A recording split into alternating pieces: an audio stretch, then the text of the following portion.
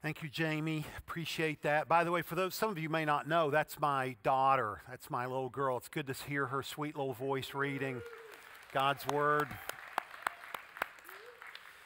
All right, hey, so we're working our way through the book of Ephesians, and we've said all along that Ephesians has two major sections. There's 6 chapters in the book of Ephesians. The first 3 chapters tell us how to rest in Christ, how to abide in Christ, how to be aware of all the incredible things that God has done for us and how He has set us up for success, for life in this world. And then the last 3 chapters, chapters 4 through 6, chapter 4 verse 1 is the hinge verse of the whole book. It says, therefore walk worthy of the calling that you've received. So then we're told in the next 3 chapters how we're to live out, just practically speaking, all these amazing truths that we've unpacked in Ephesians 1 through 3. Now I've said before that if you try to live out Ephesians 4, 5, and 6 without an understanding of Ephesians 1, 2, and 3, it's just going to result in failure and futility. So it's so important that we be dialed in to what Jesus has done for us here. Now, in chapter 1 of the book of Ephesians, we started there a couple weeks ago, right? We're told that that every member of the Godhead, the Father, the Son, and the Holy Spirit, have all been involved in our salvation. That we have been chosen, we've been adopted as sons and daughters, we've been forgiven by the Son, we've been sealed by the Holy Spirit. And then in verse 15, Paul prays a prayer for God's people, for the church then and for the church now. And here's the effort of his prayer. He says this, he prays that followers of Jesus would have hearts that are enlightened so that they would know more intimacy with Christ. That's what he's praying for, that you and I would know Christ better and that we would live more closely with Him and more intimately with Him. And Paul culminates that prayer by pointing to Jesus' supreme authority over everything, calling us to remember that Jesus has been placed far above all rule and power and dominion. So you get to that and you go, well, man, how do you top that? I mean, how do you add to that? Well, here's how. In chapter 2, he's going to say, first of all, I want to remind you who you used to be. Because if you will remember who you used to be, you will worship God for who and what He's made you. But first, you got to start there. You got to start there. It might be said this way, remembering where I was will bring worship to where I am. Now, before I dive in, I want to walk you through a little story, great story that's found in Luke 7 that sets up Ephesians 2, 1 through 10. And so in Luke 7, there's a religious leader that invites Jesus to his house for dinner. And we're told that there was a woman in that town who had lived a very sinful life. We don't know what the sin was. Jesus later even says she has many sins. So, not the best person. And this woman hears that Jesus is in town and at this house. So she goes there, and she goes there with the only thing of value that she has, which is an expensive bottle of perfume. And she sees Jesus, and when she sees Jesus, she's just undone. And she just begins to weep. I mean, at the recognition of His majesty and the greatness of her sin. And so she falls at His feet. Now, this is awkward because remember, Jesus is at a dinner party.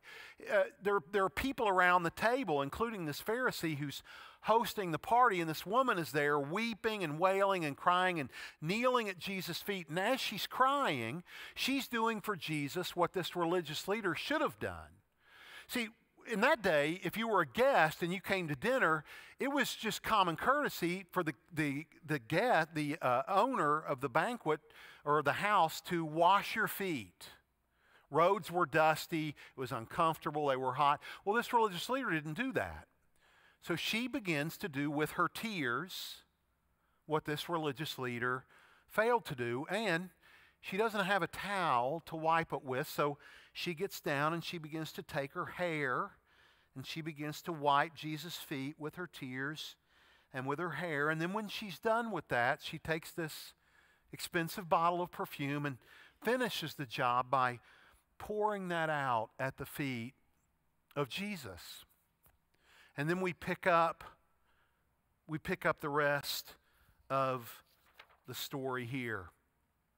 When the Pharisee who had invited him saw this, he said to himself, if this man were a prophet, he would know who is touching him and what kind of woman she is, that she is a sinner.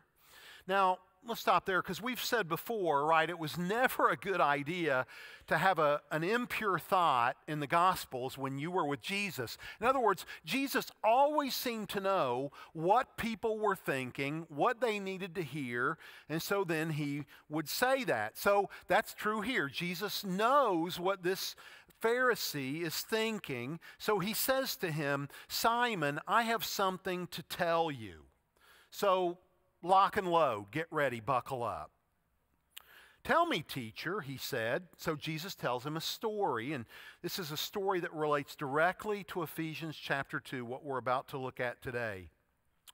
2 men owed money to a certain moneylender. One owed him 500 denarii and the other 50.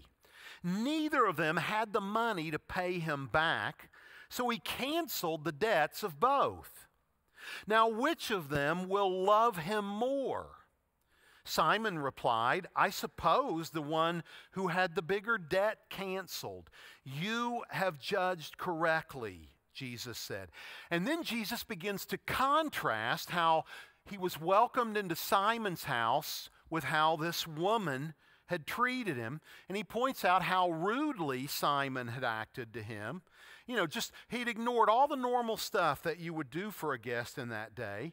Just a calloused and uncaring response to Jesus. And then he drops the bombshell. He says to everybody in the room as he's looking at this woman, therefore I tell you, her many sins have been forgiven, for she loved much. But he who has been forgiven little loves very, very little. And one of the things that we're meant to understand from this story is that this religious leader didn't love Jesus. And the reason he loved Jesus just a little was that he didn't think he needed Jesus.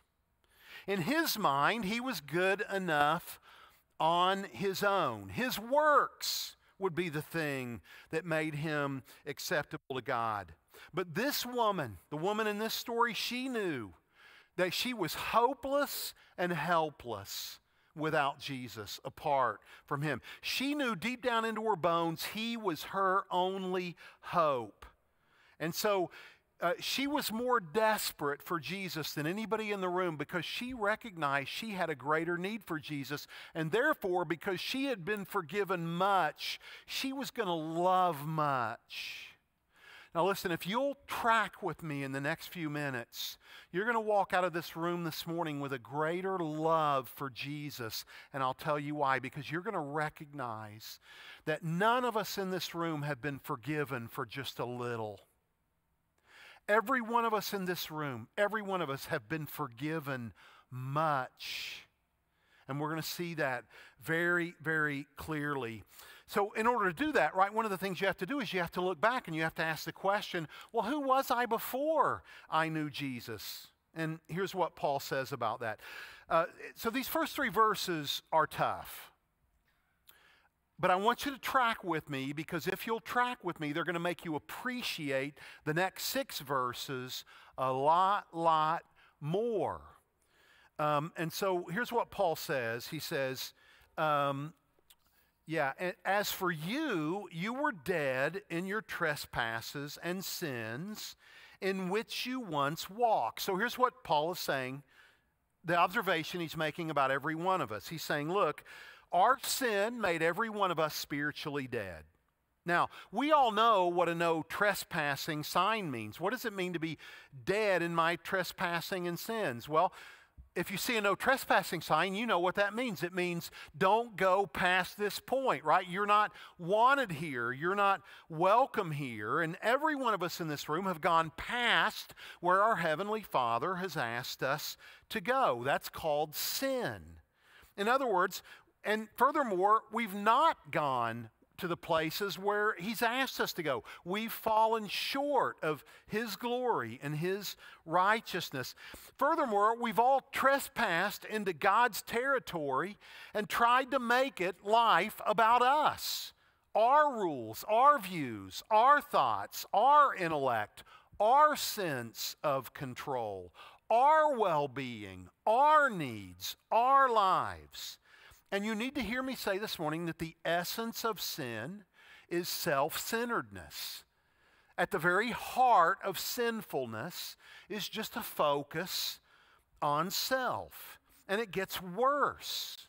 Not only does he say that we were dead in our trespasses and sins, but he also says that we were, in which we used to walk, but he also says that we were following the ways of this world. Now, what does that mean? Well, that means that we were just doing what came naturally to our minds and our bodies.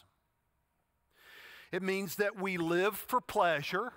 It means that we were all about instant gratification. It means that our primary goal was happiness and that we would do anything, including sinful things, bad things, or wrong things in order to be happy. It means that, and that we'll do anything to get that happiness. And then it gets even worse. He tells us who or what is behind all of that. Who or what is behind when people just simply, naively, and instantly follow the ways of this world. He says that we followed the prince of the power of the air. Now, this is code for our enemy. This is code for Satan. This is code for the devil, and I'll just spend a minute showing you that. So, for example, in 1 John 5:19, John makes the observation. He says, hey, the whole world is under the control of the evil one. And some of us, we look around at what's happening in the world today, right? We look around at what's happening with Russia and the Ukraine. We look around at the natural disasters, and we can kind of resonate with that. Yeah, I can kind of see that. I mean, when I look out at a world gone mad, I can clearly see that the whole world is under the control of the evil one. I mean, in a world filled with uncertainty and pandemics and theft and murder and adultery and all the evil that exists in the world, yeah, Pastor, I get it. I can see how the whole world is controlled by the evil one. And then in another book, Paul, the same man that wrote the book of Ephesians, writing to the church at Ephesus, he's writing to the church at Corinth, and he calls Satan the god of this age. The god of this age. And so what he's saying here in Ephesians is that, as he's talking about this prince of the power of the air, this spirit who is now at work in those who are disobedient, he is saying something very strong and very counterintuitive, and I want to tease this out. He is saying something that we aren't often aware of, and that is, if we are following the ways of this world, then we are following the ruler of this world. And none of us really like to admit that, right? He is saying, listen, by default, that anyone who isn't a follower of Jesus is a follower of the prince of the power of the air. Now, they may not be aware of that. They may not be doing that intentionally. However, they're just doing that by default. That's just what people do who follow the ways of this world. So, and here's the crazy part. If I asked you, like let's say you and I were having a conversation and I said to you, hey, have you ever been a follower of Satan?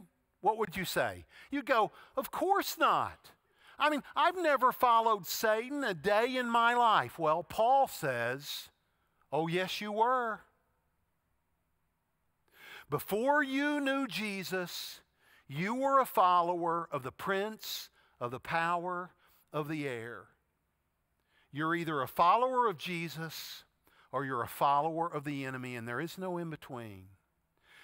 Now, if you're here in the room this morning and you would not out yourself yet as a follower of Jesus, I want to ask you to wrestle with something that's really, really awkward and uncomfortable. And that is this: according to Paul, according to God's Word, this isn't describing your past. This is describing your present. Not that you intended it, not that you meant for it to happen. It's just the way things work by default when people aren't actually following Jesus. And so now that there's plenty of weight in the room, I want to begin to unpack. Well, actually, it even gets worse. You're like, how can it get worse? It's pretty bad already, right? Well, so to recap, Paul says, look, you look back at who we used to be, every one of us in this room. We were dead in our trespasses and sins. We followed the ways of this world. We followed the prince of this world. And then he adds one last descriptor to who we used to be. He says, we were all by nature objects or children of God's wrath. Now, wrath is God's justice poured out on something. In other words, sin must be met with the righteous anger of God. Now, sometimes when people hear a statement like this or an observation like this, they ask a question. I think it's a good question. They say, well, how could a loving God be a wrathful God? I mean, how could God be angry and loving at the same time? Well, let me ask you a question. When someone sins against or hurts someone that you love, what is your response to that? When someone that you really, really care about gets hurt, what rises up in you? See, I would argue that God's love demands His wrath. That God's wrath would never exist if it wasn't fueled by His love. Because here's the truth. Sin hurts people. It always hurts people. And God gets angry when people get hurt. His love demands a response. It demands wrath. Friends, sin is not some impotent force. It is the most destructive force on our planet. And if you want a picture of it, just open the news and read about the Russian invasion of Ukraine. That's sin. That is sin in action. It's devastating. It is the biggest problem in our world. But listen, then verse 4, the whole tenor changed. I mean, listen, verse 4 is a game changer. I mean, it changes everything. In the middle of that predicament, in the middle of our helplessness, right? Because dead people can't do anything to help themselves. We were dead in our trespasses and sin. We followed the ways of this world. In the middle of all that, God did something we could have never done for ourselves. It says, but God. God acted, God moved, He did something when we couldn't do anything for ourselves. Oh, and by the way, let me just, one more thing here. You know, all of us have a different story when it comes to our walks with Jesus. I didn't become a follower of Jesus until I was 20. So for me, there was a lot of time where I knew there was kind of a before and an after. And Jesus transformed my life. But there are some of you maybe who grew up in the faith. And if I were to ask you, hey, tell me when you became a Christian, you know what you'd say? You'd say something like, well, I've always been a Christian. Well, Paul says, oh, no, you haven't. Oh, no, you haven't. I mean, I know what you mean. You mean that you grew up in a Christian home. You mean that you had Christian parents. But even in the face of growing up in a Christian home with Christian parents, these things were still true about you until you said yes to Jesus. So the next time somebody asks you, well, when did you become a Christian?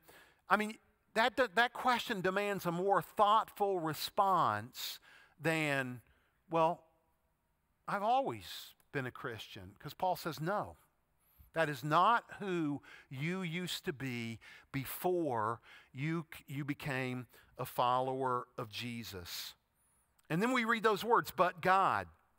You know, God moved not to punish us, not to pour his wrath out on us, but instead to show us his grace, mercy, and kindness. And it's spelled out so amazingly. In other words, he acted when we were helpless. He acted when we were hopeless. He acted when we were completely helpless to do anything for ourselves.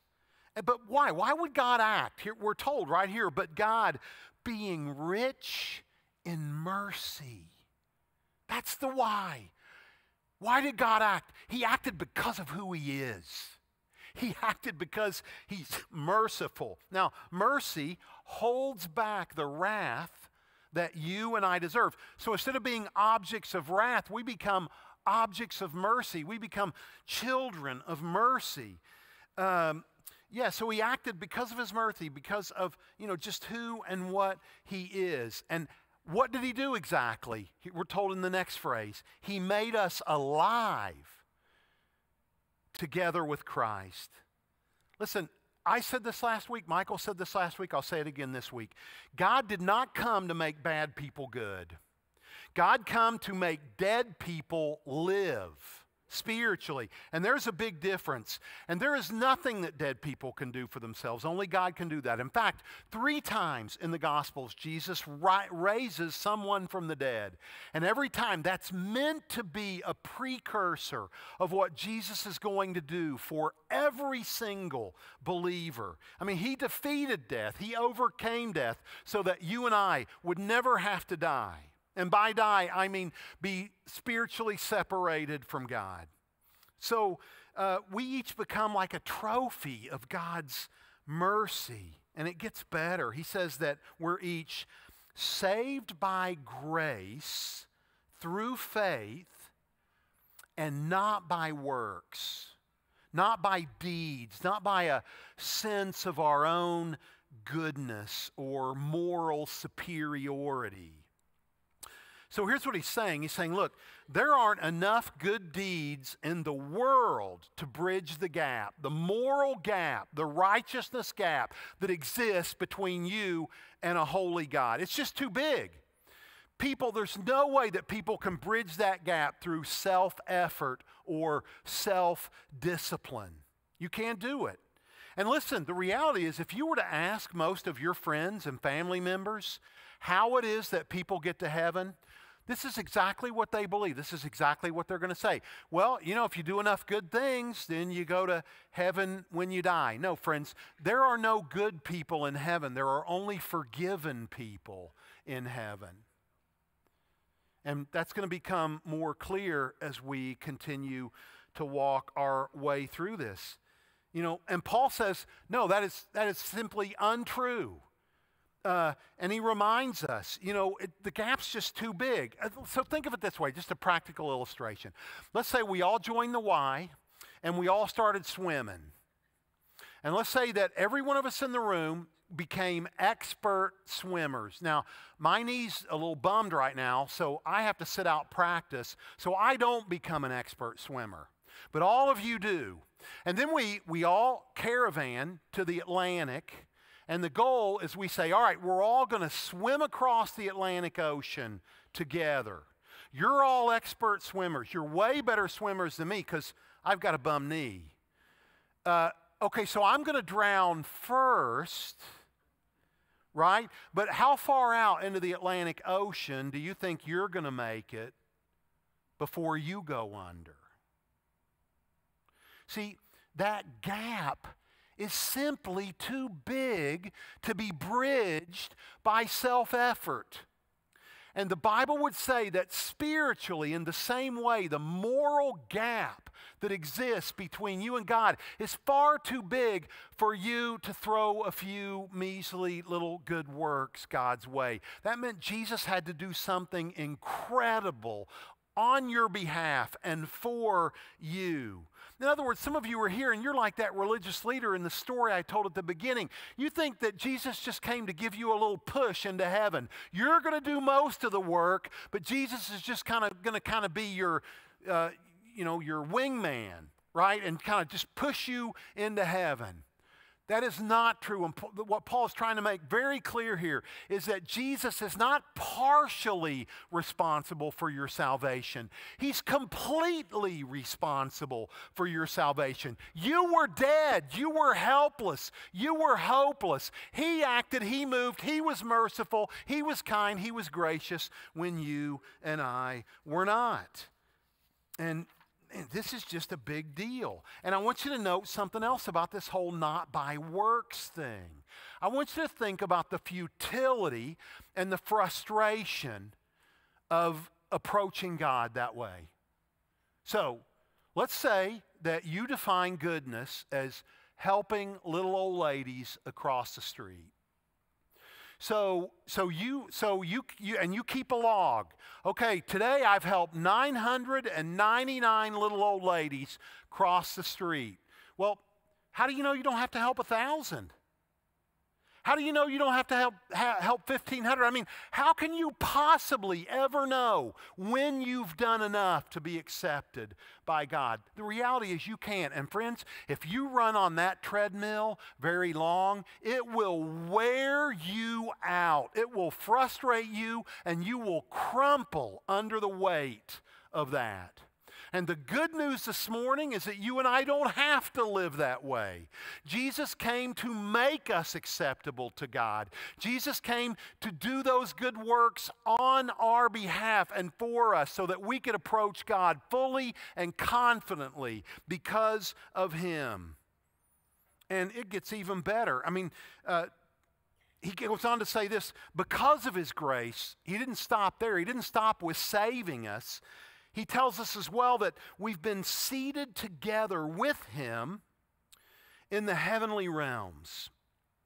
Now, last week, we looked at a prayer that Paul prayed, and one of the observations he made is he said, look, if you want to know, like he talked about God's power, which he said was incomparable. He said it was unsurpassing. So the question was, how do you compare something that's incomparable? How do you measure something that's immeasurable when you're talking about God's power? And Paul says, it's easy. You just look at where Jesus is seated.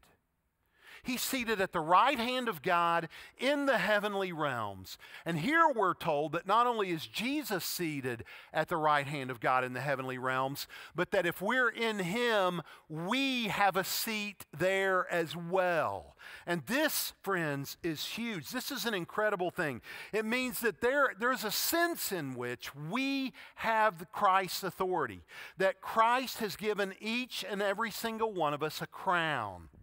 Now, how many of you in the room have ever played checkers? So maybe you've noticed this, maybe you haven't, but every single checker on a checkerboard has the insignia of a crown. And what that means is every checker, every piece on this board is meant to become a king. Every single one. They're all meant for royalty, but are all of them going to experience that? No, what has to happen, right? You go through all the obstacles of the game. You survive all the hardships of the game. No, they successfully get to the other side, and then they're crowned a king, right? And only then can that piece do things that other pieces could never dream of doing. Now, when you became a follower of Jesus, Jesus gave you a crown. You are destined for royalty. But just like in the game of checkers, not all of us are going to know that destiny in this life, and I'll tell you exactly why. Just like in checkers, how there's obstacles and there's hardships. In this life, you know, there's obstacles and there's hardships, right? So basically, you know, it looks like this. I mean, life's going to get in the way. of you realizing this truth, learning how to live this truth out, because you're just, in the hardship of life, you're just going to get distracted. Hardship is going to spring up, and it's going to result in bitterness for some of you. And that bitterness is going to stop that journey right in its tracks. Now, I'm not saying that down the line you won't still get your crown. I'm just saying that you won't know the joy of living that out in everyday life right here, right now on planet Earth. Because you are royalty here now, but you have to live up to that. You have to walk worthy of that calling. And the reality is, there's just some of you, maybe even right now, are in just a season of indifference. And that indifference is taking a toll on you. So interestingly enough, there's a pastor right now that does a podcast. His name's Carey Nieuwhof. And Pastor Nieuwhof is talking about the pandemic, and even though numbers of the pandemic have declined rapidly, I mean, it's, far, far off its peak, the observation he made is that a lot of people still aren't coming back to church. And so he kind of gets into the why of that, why he thinks those people aren't back. And his contention is this. He says, it's not fear that's keeping those people at home. I think for most people, it's indifference. I mean, just over the course of the pandemic, they've just gotten comfortable. And so it just feels uncomfortable to come back. It just doesn't feel important enough to them to be in the room. So if you're watching from home, I'd be the first to acknowledge there are some good reasons to watch from home. But I'd have to ask you, why are you at home? Will you sift your heart and ask the hard question, okay, what am I doing in my living room instead of in the room? And again, if you sift your heart and it's a good answer, a good response, awesome, more power to you. That's why we're going to continue to stream online. It's why we're going to continue to do that. But not all of us who are at home are going to get that answer. We're going to sift our heart and we're going to go, man, you know what? Maybe some indifference has crept in there. Maybe I've gotten a little too comfortable and it's time, for me to jump back in, right? So I need to ask all of us, whether you're in the room or out of the room, are you focused on, are you dialed into your relationship with Jesus? Because it's possible to be at home in your living room and not be dialed into Jesus. And it's also possible to be sitting here in this room and not be dialed into Jesus. But it's only by being dialed in that you grow into the royalty that Jesus says that you are. So just like in the game of checkers, don't let obstacles, don't let hardship get in the way of being the royalty that God says that you are. Now, and then we're told why God has done all of these things for us. And we're told it this way, this is all expressed in His kindness to us in Christ Jesus. Now listen, before your Heavenly Father is anything else, He is kind. In fact, to be kind to someone is to be useful to them. To be kind to someone is to be beneficial to them. And our God is kind. In fact, we're told by this same author that wrote the book of Ephesians that it's God's kindness that leads us to a change of mind about who He is and a change of mind about our sin. That it's His kindness that leads us to repentance. This means that when people realize how kind God really is, they run to Him. They drop everything else and they run His way, because the kindness you find in Him, you don't find in this world. They seek Him out because of His kindness. And then in verse 8, we kind of get a summary statement where He's just summarizing everything He said in the last few verses. And this statement reads this way: it's by grace you are saved through faith. In other words, just through taking God at His word, through saying yes to God as your forgiver and your leader. And then he goes on to say, but this isn't from yourselves, this is a gift of God. In other words, you can't earn your salvation. You can't work for it. You can't think you deserve it. You can't think that you've done enough to get it. You have to recognize that it's all on Jesus. It's a gift. It's not a wage. So that no one can boast.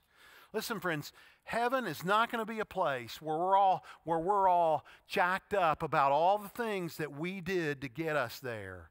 No, you know what heaven's going to be? It's going to be a place where we're jacked up about a Savior who did the work that got us there.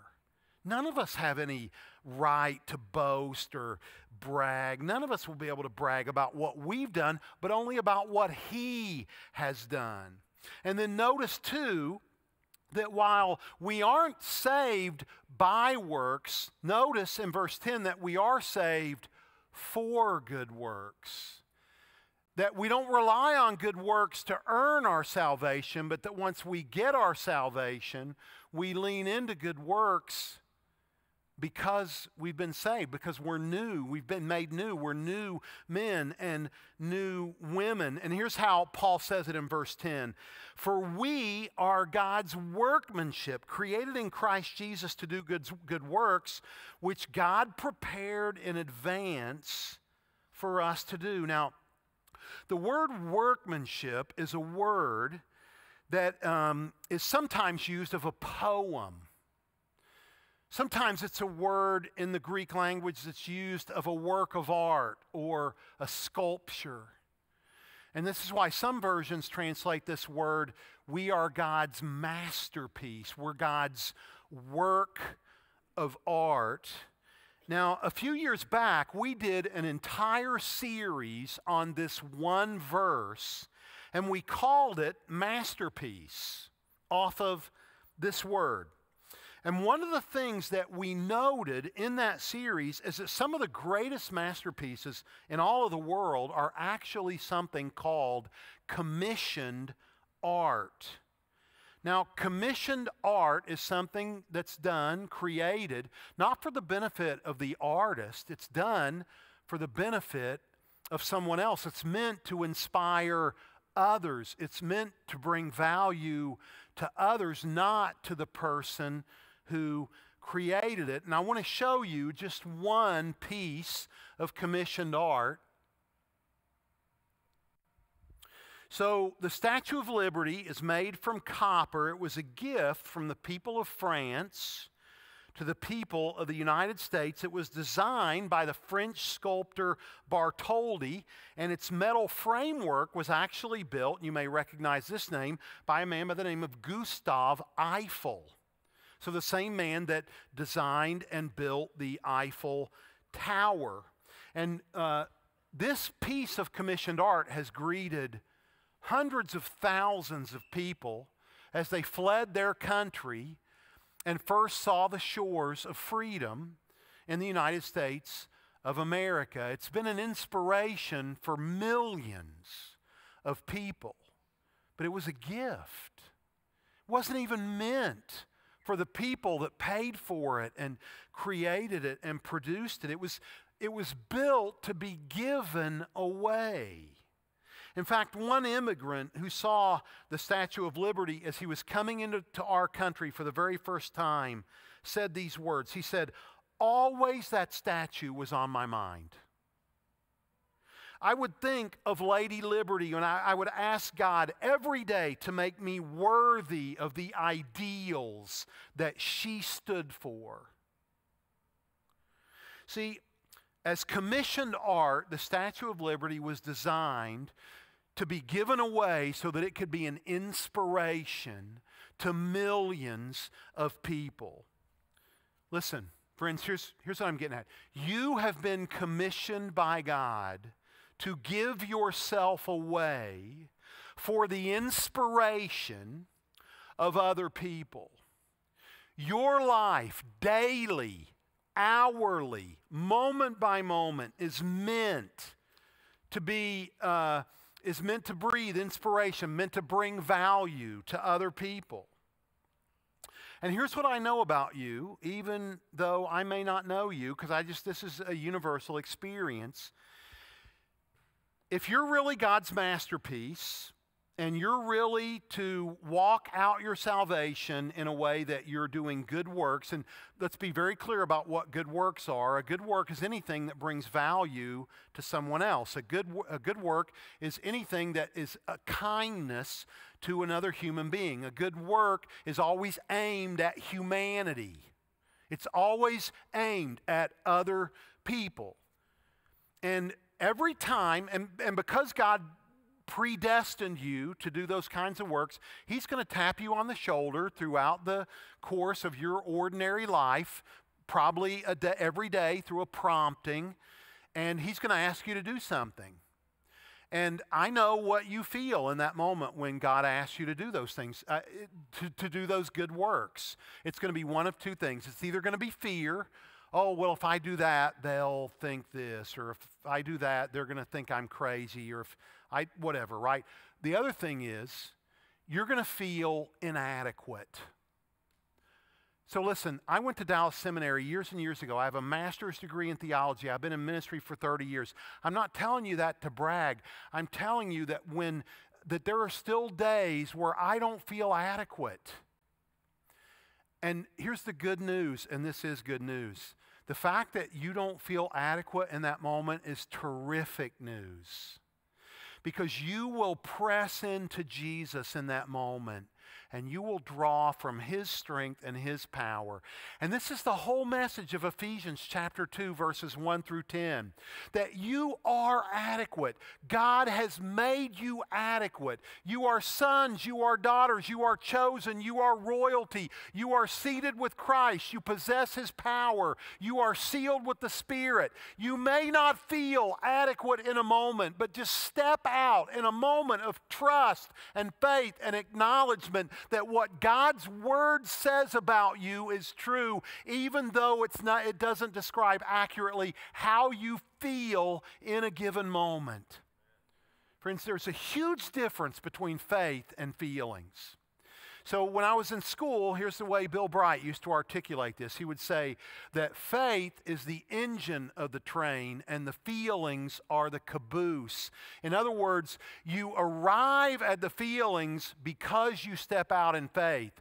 But if you try to make your feelings the locomotive and your faith the caboose, you'll live frustrated and in futility all of your life. You'll never feel smart enough, good enough, strong enough, together enough, disciplined enough, whatever enough is important to you. You'll never feel it. And you may not know how to do the miraculous, but you know how to pick up a phone. You know how to write a note. You know how to give to a need. You know how to have an encouraging conversation. You know how to initiate a friendship. You know how to step into a need. You know how to sign up for a ministry. You know how to do all those things. And that, friends, is the road to good works.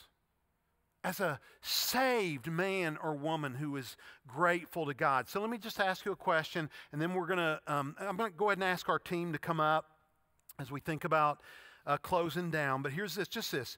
Whether you're at home or whether you're in the room, would you be willing to get out of your comfort zone and step into the good works that God has prepared in advance for you to do?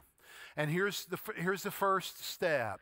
Listen, you'll never do the good works that God has predestined for you to do if you're sitting in a chair. It doesn't matter if you're sitting in a chair in your living room or you're just sitting in a chair in this room. To do that, you got to get up. To do that, you got to do something. To do that, you got to sign up. To do that, you got to show up. To do that, you got to be up. To do that, you got to be constantly looking around you for opportunities to serve. Because remember, it was Jesus Himself who said, hey, I didn't come to be served. I came to serve and to give my life as a ransom for others. And that's what Ephesians chapter 2, verses 1 through 10 is all about. Friends, our God didn't just do something to get you saved, to get you into heaven. He did everything. Your salvation and my salvation is completely His. It's His glory, right? It's His grace. It's His mercy. It's His kindness. So will you just reflect that this week? I mean, anybody you lock eyes with, just reflect His mercy, His kindness, His love. Because I tell you, friends, in this world, those three qualities are lacking. But we can be different. We can bring light into a dark world. We can be God's mercy, kindness, and love. You go, well, how do you do that? Well, you just drink in His. You drink in His mercy, His kindness, His grace. And as you drink it in, it's kind of a crude example, but you'll vomit it out, right? I mean, what goes in comes out every day, all the time. What goes in comes out. So listen, if God's grace is going in, if God's mercy is coming in, if God's kindness is coming in, it's going to come out. It's just the way the world works. It's the way our bodies work. So will you? Will you intentionally be focused or refocus on your relationship with Jesus, His mercy, His kindness, His grace? Let me pray for you, and then we're going to take communion together as a response of worship. I'll walk you through that. Heavenly Father, thank you for your love, your grace, your mercy. You are the Lord. There's none like you. You acted, you moved, you saved, you restored, you reformed, you chose, you sealed, you did it all. And we're grateful in our acknowledgement of that this morning. And so, God, as we take communion together, help us do it remindful of who we used to be and what you've done on our behalf. You didn't just give us a push. You changed the game. You changed the rules. You acted, you moved, and we give you thanks and praise for that, and we do that in the mighty name of Jesus. And all God's people said, amen. Hey, so in the book of 1 Corinthians, Jesus is enjoying a meal with His disciples. And He holds up a cup and He says, this blood is the covenant poured out for you for the forgiveness of sins. As often as you drink from this cup, I want you to remember my blood poured out and shed for you. Then He picked up a piece of bread and He said, and every time you eat from this bread, that's an act of remembrance too. I want you to remember my body offered up for you, my body broken for you. So once a month here at SCC, we take the opportunity to remember Jesus by drinking from the cup and by eating from the bread. And today of all days, we should just be in awe and wonder at the lengths that our Savior has gone to offer to you and me the forgiveness of sin, to offer us the opportunity to walk as royalty. Incredible. Only our God does that. But in order to experience that, you've got to live that out. So here's what I'm going to do. Here's the way we take it here. So you're going to notice 2 stations up front, 2 stations in the back. You can, in a moment, I'm going to release us. We're going to pretend that this is an altar here. And you're going to come and we're going to serve you at any of the stations. And then you can either go back to your seat or you can come to the altar and you can take communion here as a family together or as an individual. But really just an opportunity to kneel together here at the cross, whatever you want to do. And then we're not going to prompt you, but just in your own, after you've kind of prayed and thought about what the shed blood of Jesus means, what His body offered up for you really means, you drink that cup as you're ruminating on that. You eat the bread and you remember His body and you just thank Him. You just thank Him. So let me pray for us as we take communion together. Heavenly Father, help us remember well. Help us fix our eyes on you this morning, Lord Jesus, in these next few moments, even as you have fixed your eyes on us. We remember together the lengths that you've gone. We remember together today that we were dead in our trespasses and sins, that we followed the ways of this world, that we followed the ruler of this world, that we were by nature objects of wrath, but you made us objects of mercy. You made us alive with Christ. You seated us in the heavenly realms. You poured out your grace, your mercy, and your kindness upon us. And so, we thank you for the cross. We thank you for your love. And all we can do today is simply receive that and open ourselves up to it. And it's in Jesus' name that we pray. Amen. And so now come and receive. The altar is open.